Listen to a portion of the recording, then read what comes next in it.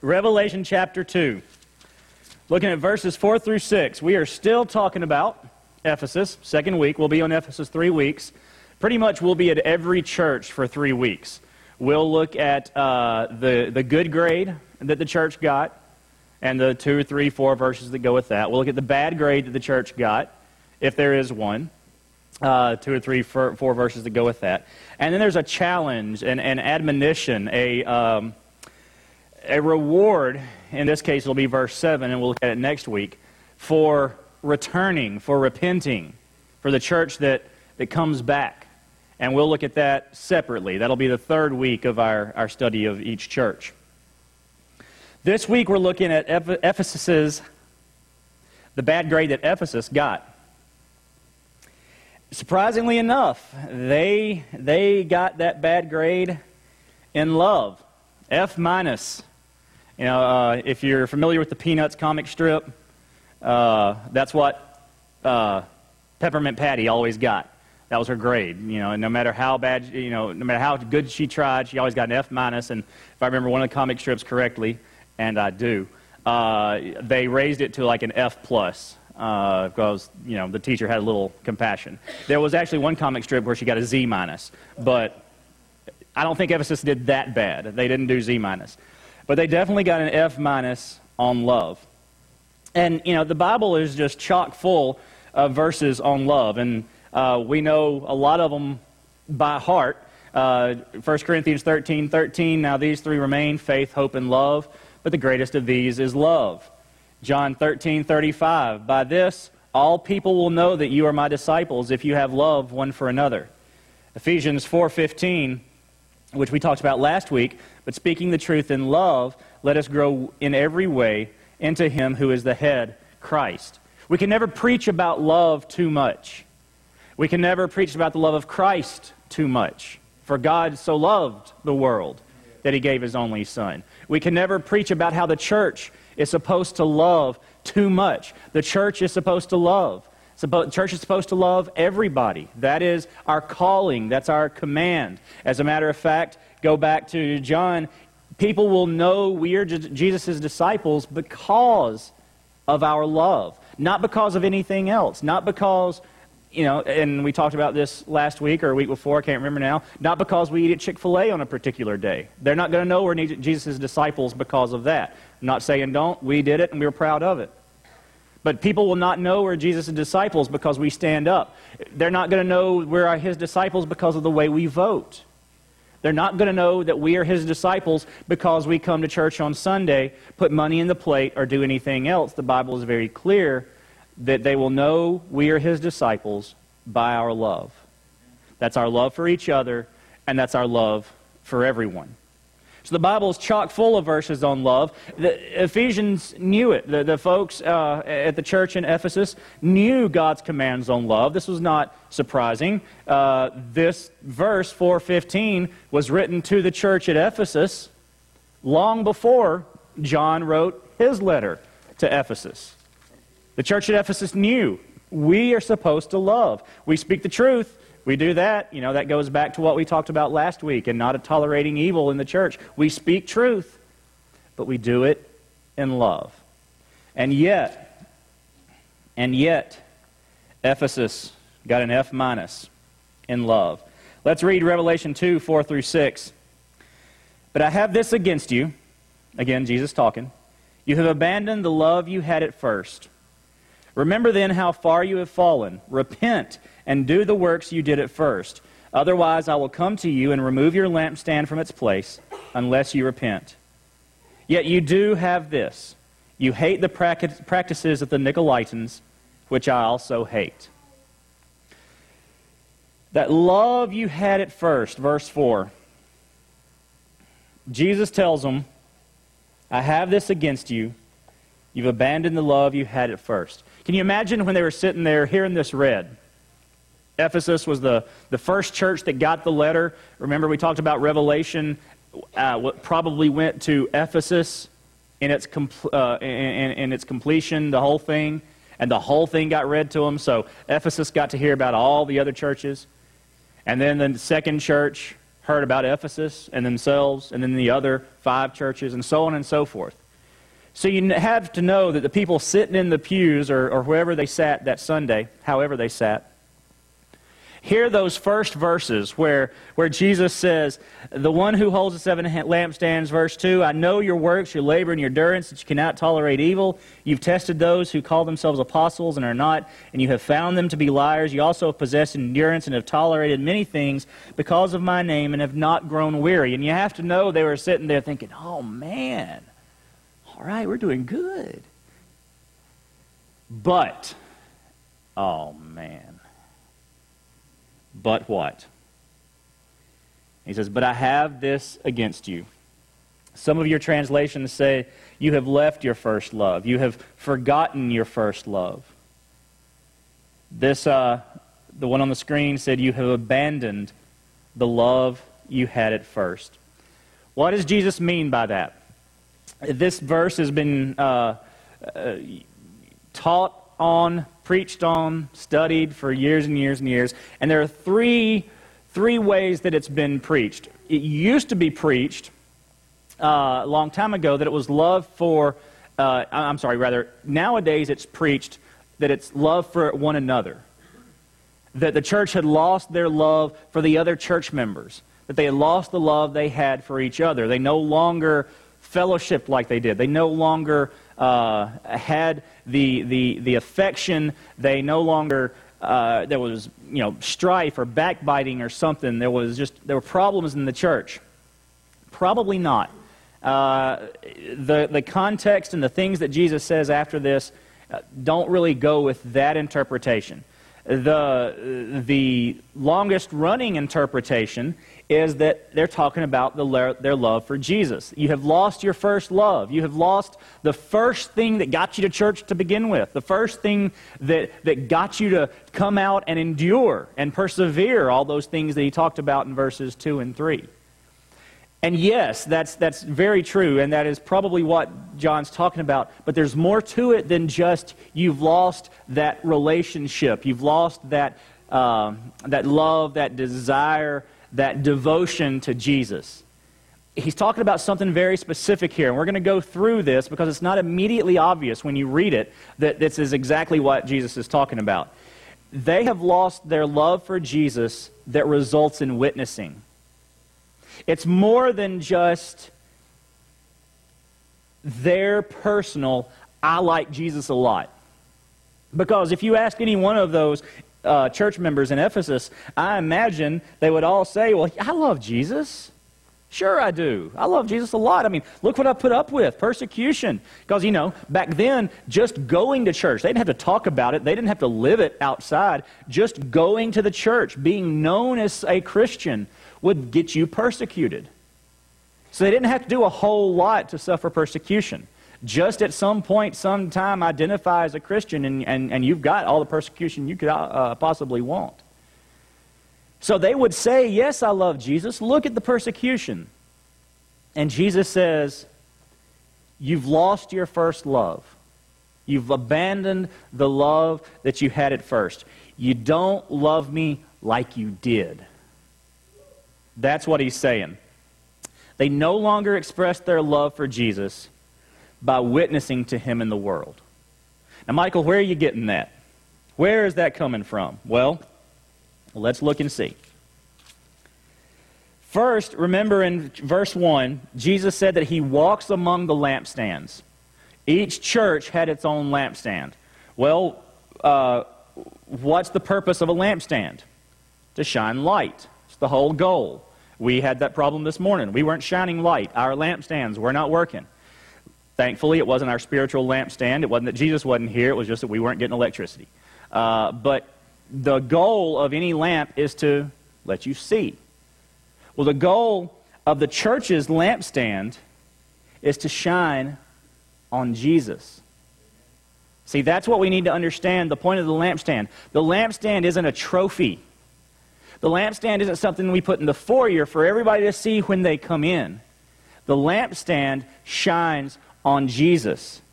The light of the churches, in verse 1, when Jesus is among the lampstands, what are those lampstands doing? They are shining on Jesus. They're showing everyone around, figuratively of course, showing everyone around who is in that church.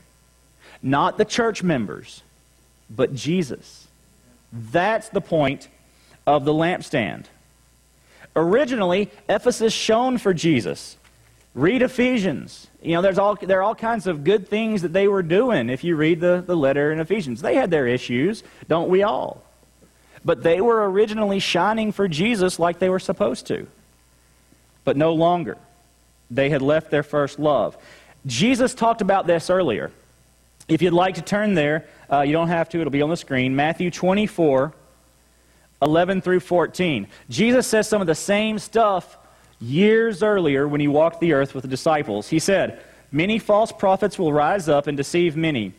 Because lawlessness will multiply, the love of many will grow cold. But the one who endures to the end will be delivered. This good news of the kingdom will be proclaimed in all the world as a testimony to all nations, and then the end will come."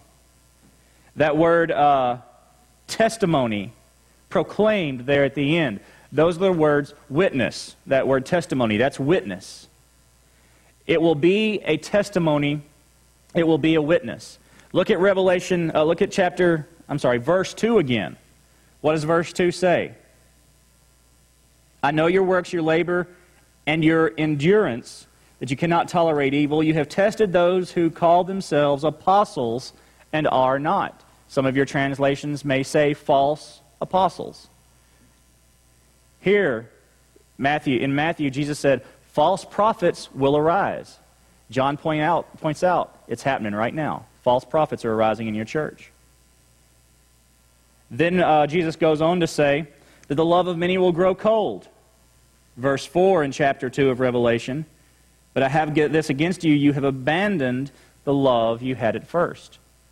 Your love has grown cold. Jesus goes on to say in Matthew that an enduring remnant will witness.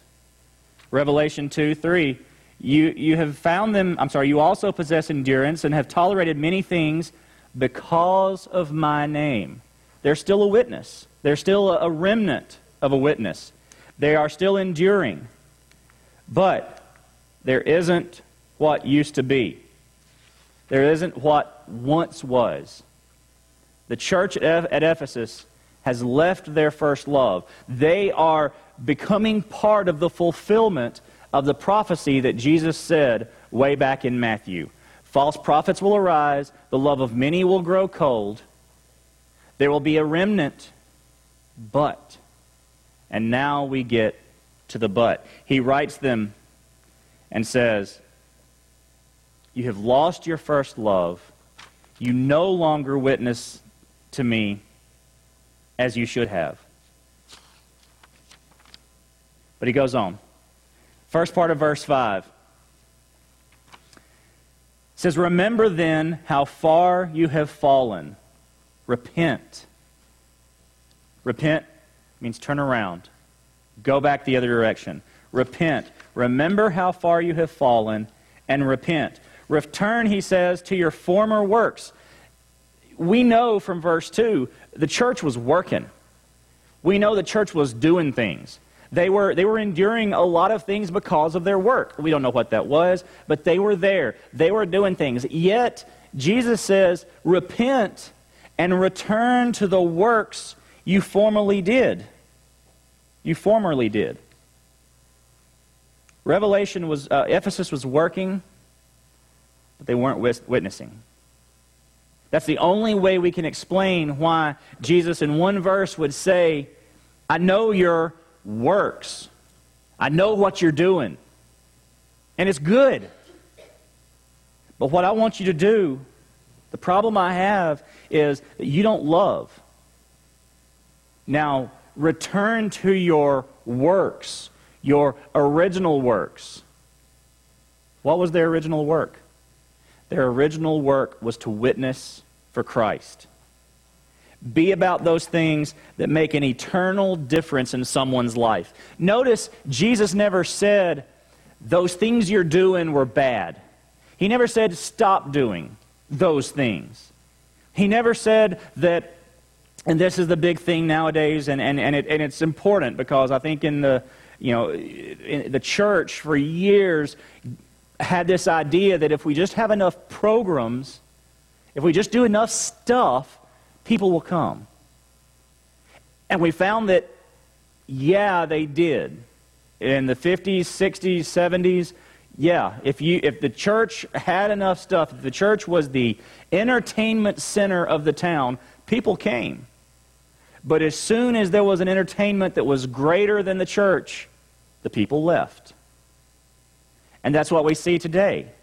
We see that the number one, the church planter that came and talked to us, Timbo Fowler, was asked in the meeting with the missions committee what was his number one, in going to Phoenix, what was the number one hurdle, for lack of a better term, that he would face in Phoenix. That he would face in growing a church and in getting people to come. His answer? Entertainment. There's always something more exciting than church for people. There's always a lake to boat on, or a ball game to go see, or animals to shoot, or fish to catch, or there's always something that's more important if we let it be. That's the number one thing. And what he is telling, and so our programs, our entertainment at church, we can't come up to killing a 10-point. Shooting a buck is, I can't be that exciting here. Now, there will be some churches that they try. And, maybe as a sermon illustration, the pastor shoots a deer on the stage, and yay, y'all get to see it. I don't know, they do all kinds of stunts. There was a church in Baton Rouge in Houston, that he had motorcycles. The stage was big enough that he had a pile of dirt over there and a pile of dirt over there, and at some point during the service, motorbikes jumped back and forth. I can't do that. I'm sorry. We don't have the room. It's just not happening. And it's always that kind of thing. Entertain them. There is one pastor that I have never been to his church, but it is sworn to me that as you walk in the doors of this very large church up in North Texas, there's a sign that says something about, as you come in, whatever, worship-attainment. He combined worship and entertainment. Worship-attainment. That is not what we're about. That is not what we're supposed to be about. I know I'm not the most exciting guy up here, but, can we do it for an hour out of our 7 days? My point. We are never going to entertain the world enough to get them to come in. And that's what Jesus is telling them. I know your works. I know the good things that you've done. I know your children's programs and your youth programs and your VBS. And I know that. And those are great things. And they're doing a lot of good. But don't substitute those things for actual, personal, I know Jesus and I'm going to talk to somebody who doesn't, witnessing. Those can never take that place. The church at Ephesus had left their first love. They were no longer focused on spreading the gospel one-on-one because of the love they had for other people. But you know what? The great thing about Jesus, among many others, is that when he says, you're doing this wrong, he never backs off and leaves it at that. It's never, now figure out how to fix it. Jesus is always there to help. Jesus is there to help the church at Ephesus return. Remember, Jesus in verse 2 and verse 1 holds the stars in his hand, the messengers to the churches, the angels. Jesus has control over the message. Jesus has control over getting to the people in that church and helping them understand what they need to do, where they've been, where they're going, etc., etc. Not only that, Jesus is among the churches. He's among the lampstands. He is there to repair. He is there to add fuel when it looks like the flame's going out. He's there to polish it when our lampstand gets a little rusty because of the things we allow in the church. Jesus is there. He will help that church that needs to return to its first love. But then in the second half of verse 5 comes the warning. He says, "Remember then how far you have fallen. Repent and do the works you did at first. Otherwise, I will come to you and remove your lampstand from its place unless you repent." Remember, a lampstand sheds light. And I'm going to give you a bunch of verses. Write them down if you want to go home and look at them later. Isaiah 42, 6 through 7. "I, the Lord, have called you for a righteous purpose." Now he's talking to the Jews here, not even talking to the church. "I have called you for a righteous purpose, and I will hold you by your hand. I will keep you. I will make you a covenant for the people and a light to the nations, in order to open blind eyes, to bring out prisoners from the dungeon, and those sitting in darkness from the prison house." God will use the Jews to do that, and they didn't do it. Isaiah 49, 6. He says, "It is not enough for you to be my servant, raising up the tribes of Jacob and restoring the protected ones of Israel. I will also make you a light for the nations, to be my salvation to the ends of the earth." It's not enough for you to be about your busy work. It's not enough for you to be about tending to the tribes and making sure that Manasseh and all these other tribes and Dan and Ephraim, that they are doing good. It's not enough to cover your own day-to-day activities. It's not enough to even plan great things as my people. I am going to make you a light for the nations, to be my salvation to the end of the earth. You are going to be a lampstand that shines light on Jesus Christ. But we know Israel did not live up to their to that calling. And later on, they went to the Jews, and the apostles went to the Jews, and Jesus came to the Jews, and they killed him. His own people didn't hear him. So then the torch passes. Mark 4:21, he said also to them, "Is a lamp brought in to be put under a basket or under a bed? Isn't it to be put on a lampstand?" Luke 8:16, "No one, after lighting a lamp, covers it with a basket or puts it under a bed, but puts it on a lampstand so that those who come in may see the light." If you have a light, you're going to show it. If we have a lampstand, we should be showing that light. And then he explains it even fuller in Matthew 5:14 through 16, part of the Sermon on the Mount. "You are the light of the world." Who? You, me, we, the church, the people of Jesus Christ. "A city situated on a hill cannot be hidden. No one lights a lamp and puts it under a basket, but rather on a lampstand, and it gives light for all who are in the house.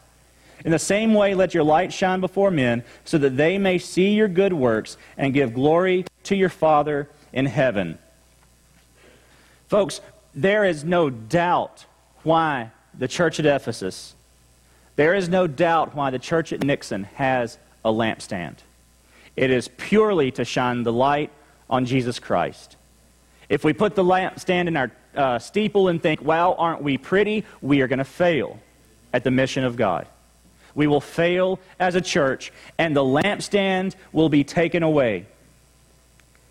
The flame is the Holy Spirit. If you want to break them up, and then we can throughout the Bible, the flame represents the Holy Spirit.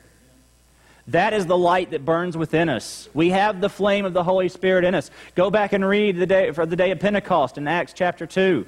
And see that when the Holy Spirit fell, there were like flames of fire above the people.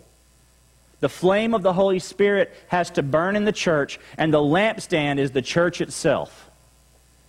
So we are the church, the lampstand that is to burn with the flame of the Holy Spirit and shine it on Jesus so that everyone around us sees. They see our good works, possibly in Matthew 5. But more than that, they need to hear our witness. Nowhere does it say faith comes by seeing good works and seeing good works by the Christian who does them. No, it says faith comes by hearing, and hearing by the Word of God. Later on, elsewhere in the Bible, it says, how are they going to hear if no one goes to preach, if no one goes to tell them? It doesn't say, how are they going to know if nobody goes and acts like a good person in front of them? The message comes down to verbalization. It comes down to words. Preach the gospel at all times. When necessary, use words. The phrase doesn't exist. The guy never said it. It's junk. You see it on Facebook, ignore it. Don't like it. Preach the gospel at all times. Go and tell my people. Your good works are important, but they will never take the place of the Word. Removal of the lampstand means that both the power and the message are gone. When the lampstand is taken, we lose the flame, which is the power in the Spirit, and we lose the lampstand, the fact that we are the church of Jesus Christ. There are many churches whose buildings remain. There are many churches who have people in them. The people still go there every Sunday, maybe on Wednesday. They may even have a lot of programs. I'm not even talking about small churches. But the lampstand is gone. The Spirit, the message, the power of the gospel of salvation is no longer found in that church because they left their first love and they never repented and came back and were a church that loved the lost world enough to go tell them about the Jesus that they served. If we do enough things, they'll come. The door's unlocked. Why aren't they here? Why aren't we out there telling them? But again, Jesus sometimes, anyway, makes sure not to leave it on a downer. There is a glimmer of hope in verse 6. Yet you do have this, he says, you hate the practices of the Nicolaitans, which I also hate. Now, who in the world are the Nicolaitans? They come up again later on in Ephesians. We'll see them with another church. But best we can tell, they're a group that said that some participation in the culture was okay. It's okay to be a part a little bit of what's going on. Specifically, these guys said it was okay to eat sacrificed meat to idols, and they encouraged promiscuity, fornication, whatever words you want to use, big church word you want to use, sex outside of marriage. That's all right. You know, those two things, it's okay. Be a little bit a part of the culture, and it won't make a big difference. Now, the Ephesians hate their practices. And Jesus says that. You do have this. You hate the practices of these people. See, there's something in the Ephesian church. There's still this glimmer. They understood something of the witness that they should have, which is difference from the culture itself. Church at Nixon, we have to understand that participation in the sinful culture destroys our witness. Don't believe me? 1 John 2, 15 through 17. Do not love the world or the things that belong to the world. If anyone loves the world, love for the Father is not in him. Because everything that belongs to the world, the lust of the flesh, the lust of the eyes, and the pride of one's lifestyle, that pretty well covers most things, most sins, is not from the Father, but is from the world. And the world with its lust is passing away, but the one who does God's will remains forever. Romans 12:2, do not be conformed to this age, but be transformed by the renewing of your mind so that you may discern what is the good, pleasing, and perfect will of God. Church, if the world can tell no difference between us and them, what proof do we have that our faith is valid? See, this is a huge argument. Let's set that aside for a minute. I believe that this book is inerrant, okay? That every word that it says is true. I don't begin with science and try to figure out how the Bible works into that. I begin with the Bible, and if science does not agree with the Bible, then I believe that science is wrong, not the Bible. If we haven't found the history to prove what the Bible says, then that's because we don't have the techniques and we don't have the information to go into archaeology or whatever it may be to find what we need to prove. But I believe the Bible over archaeologists. I believe the Bible over historians. At every point, at every letter, I believe that this is the inerrant Word of God. Now, if you don't believe that, it creates an issue. Because at what point when you say, I believe everything except this? Well, why don't you believe that? Well, because I don't think they knew or they had or they understood. Okay, that quickly grows into, why in the world is Jesus the only way to heaven? Now, I realize I just took a huge step, and it usually doesn't end up that way. It's a bunch of little steps. But if we say that part of this isn't true, any part, what proof do we have? What leg do we have to stand on when we tell somebody Jesus is the only way? And there are a number of pastors, of theologians that would say that very thing. They do not believe that this is inerrant. And yet they will say Jesus is the only way. How do you know? The Bible says so. But the Bible also says things that aren't true. So how do you know that is true? You see the problem with the argument. Folks, we have the same problem with our argument that says we can be a part of the culture and still be a Christian. If I'm going to do one or two things, just a couple of things, that the world says is okay, but the Bible says isn't, then why would anybody look at me and say, wow, there is a difference in you? They're going to look at you and say, there is no difference. You're as much in the culture as anybody else. Okay, so it's only one or two things. And you're going to have somebody that does not know Christ come to you and say, well, even I don't do those things. And then where are you? We cannot say that part of it is okay. Part of it is true. Part of it is acceptable. Part of it is something we're supposed to follow. But these other things, Jesus will wink at those and it'll be okay. That's what the Nicolaitans were saying. I am not saying you have to be perfect. Okay, don't hear that. We sin, we fall. But I'm sorry, I won't pick on the ladies here, just because it's a current topic. I've already beat up on Magic Mike the movie, and it wasn't out that many weeks. Apparently, it wasn't that great. But if you're posting about going to see that on Facebook, stop. If you are reading 50 Shades of Grey, well, I'm just going to tell you to stop reading it. And especially don't put on Facebook that, it's so wonderful, 50 Shades of Grey. You're reading about some woman having kinky, adulterous sex. Good job. You're proud of that? See, we are not to conform to the world. We're not to be like them and say it's okay. We got our own problems. I've got my own problem trying to keep my life pure without just saying, oh, it's okay, I'm just going to jump in now. And then I've got to explain to people, because you're going to have the people that come to you and say, how is Jesus real to you when you're a sinner? And you're going to say, I know I sin. I do. We all do. And I hate it. And I wish I couldn't, but I'm forgiven. By grace, I know I'm saved because that's what Jesus said he would do.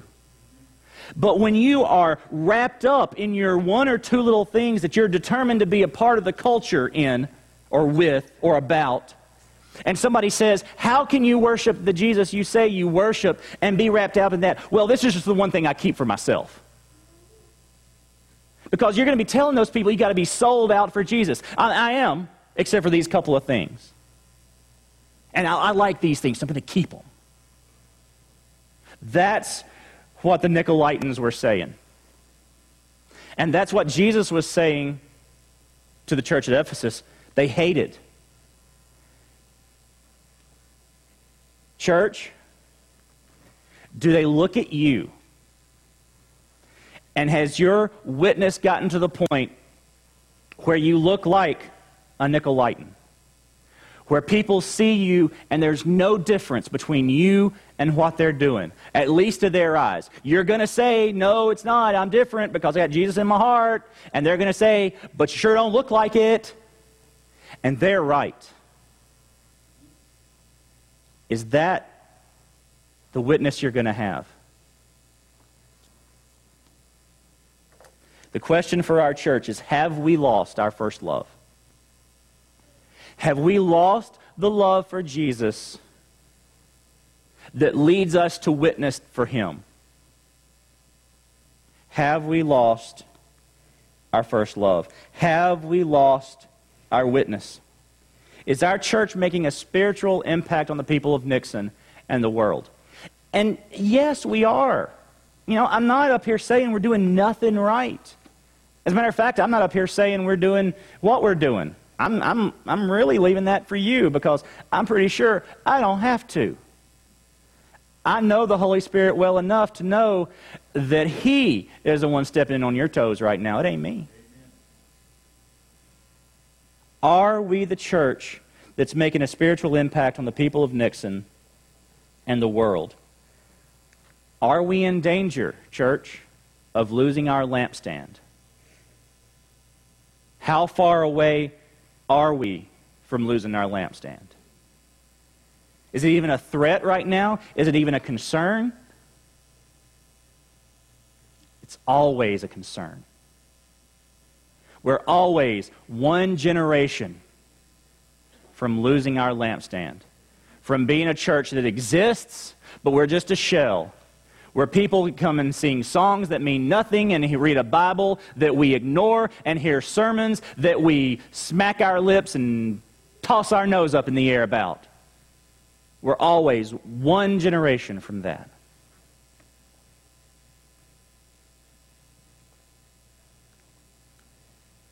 It's a hard question to answer. It's a hard question as an individual to answer. Because yes, I'm talking about the church. I'm talking about you. I'm talking about me. I know right now I've got my pets. Now, let's be honest, I lose my job if y'all find out about them. So I keep them secret. Doesn't make me any better. I've still got my pets I got to get rid of too. Some of you have your pets. You keep them secret. You don't tell anybody about them. Some of you have your pets and you flaunt them. Woo, look at me. I don't care. You might as well say that. Because let's be honest, with my pets in my closet, I'm saying I don't care too. So church, what are we doing? Are we going to repent? Because I could preach this sermon every Sunday, and every Sunday we need to repent, okay? This isn't a one-time thing and suddenly, whew, got it. This is an everyday thing. Are we going to be the church that repents? Are we going to look at the grade Ephesus got, their F minus, and say, I don't want to be an F minus in love. I want our church to be the A plus in love. I want Jesus to write a letter to us and say, First Baptist Church of Nixon, I know your works, and I know your love, and I am proud of what you're doing. That's what I want to hear. Do you want to hear that too? For some of us, maybe somebody here this morning, the question is, have you found your first love? See, you may have thought you found love, and it's some boy or some girl or some man, some woman, some bottle, some book, and some TV show, but you have not found the true love of your life. Jesus Christ is the true love of your life. I have found my soulmate. I have found my true love. But she's nothing compared to the love of Jesus Christ. She provides a lot of benefits. Jesus saved my soul, and she can't do that. And none of the things you love can do that either. So, have you found your first love? Has Jesus made a difference? Has Jesus come in and lived in you? Taken up residence in your heart? Simple. Your very first love begins with you praying and asking Jesus into your heart. Admit you're a sinner.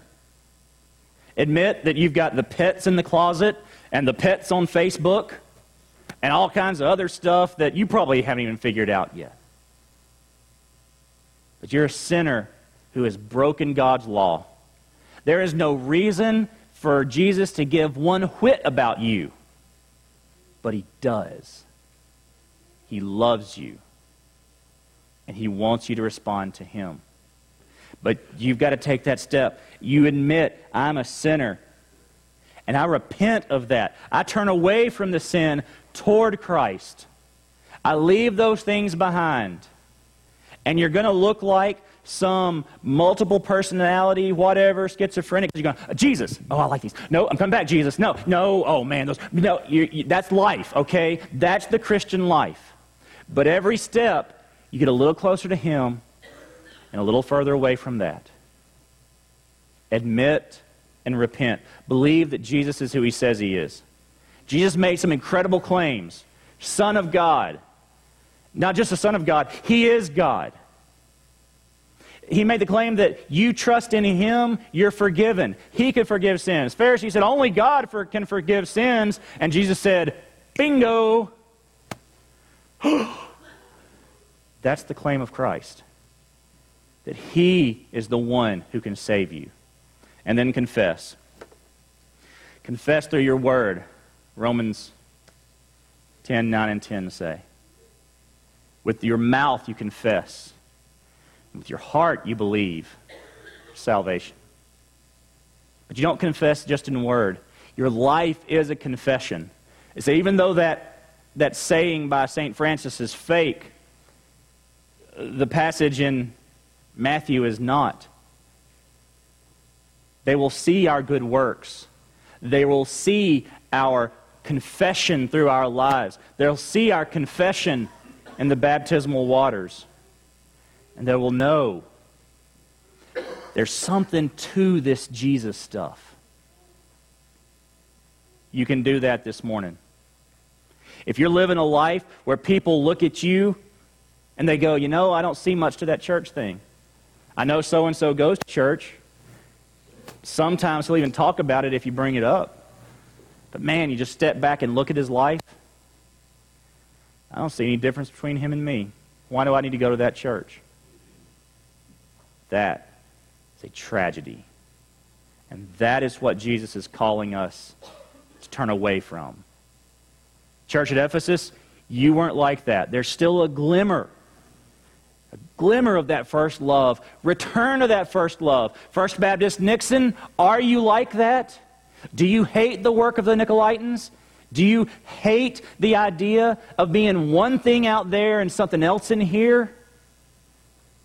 If you don't, repent and return to your first love.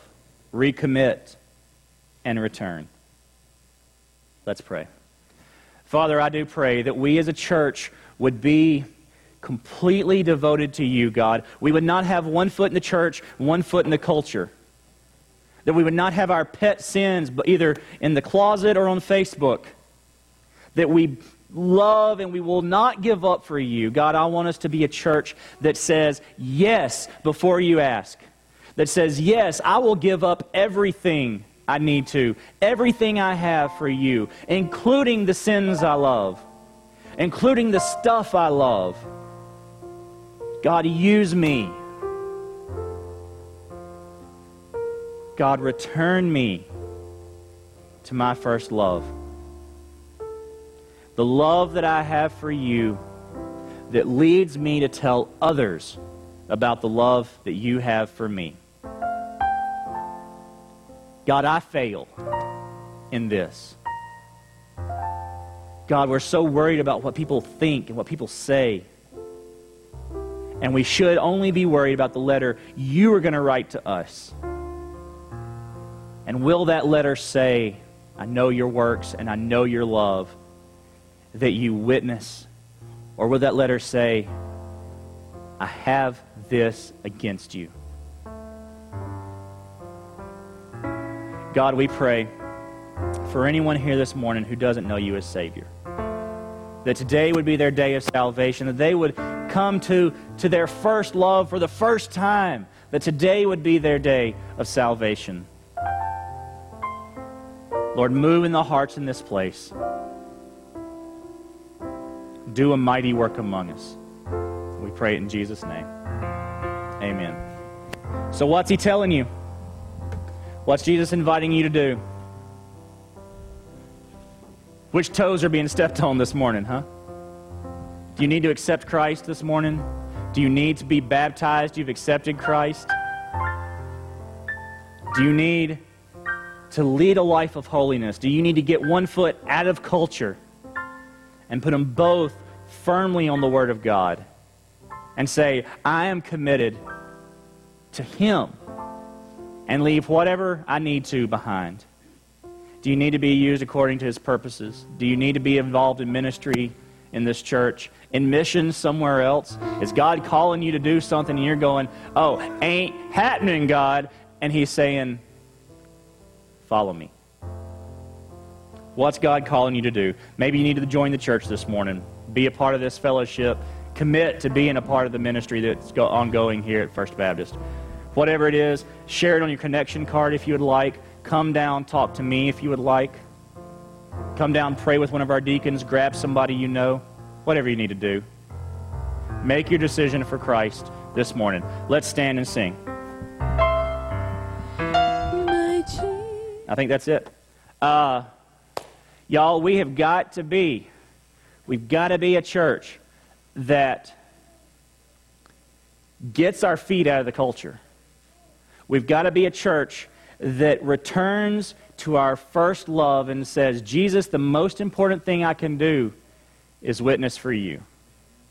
That's what we need to be. And that's what I hope you got today.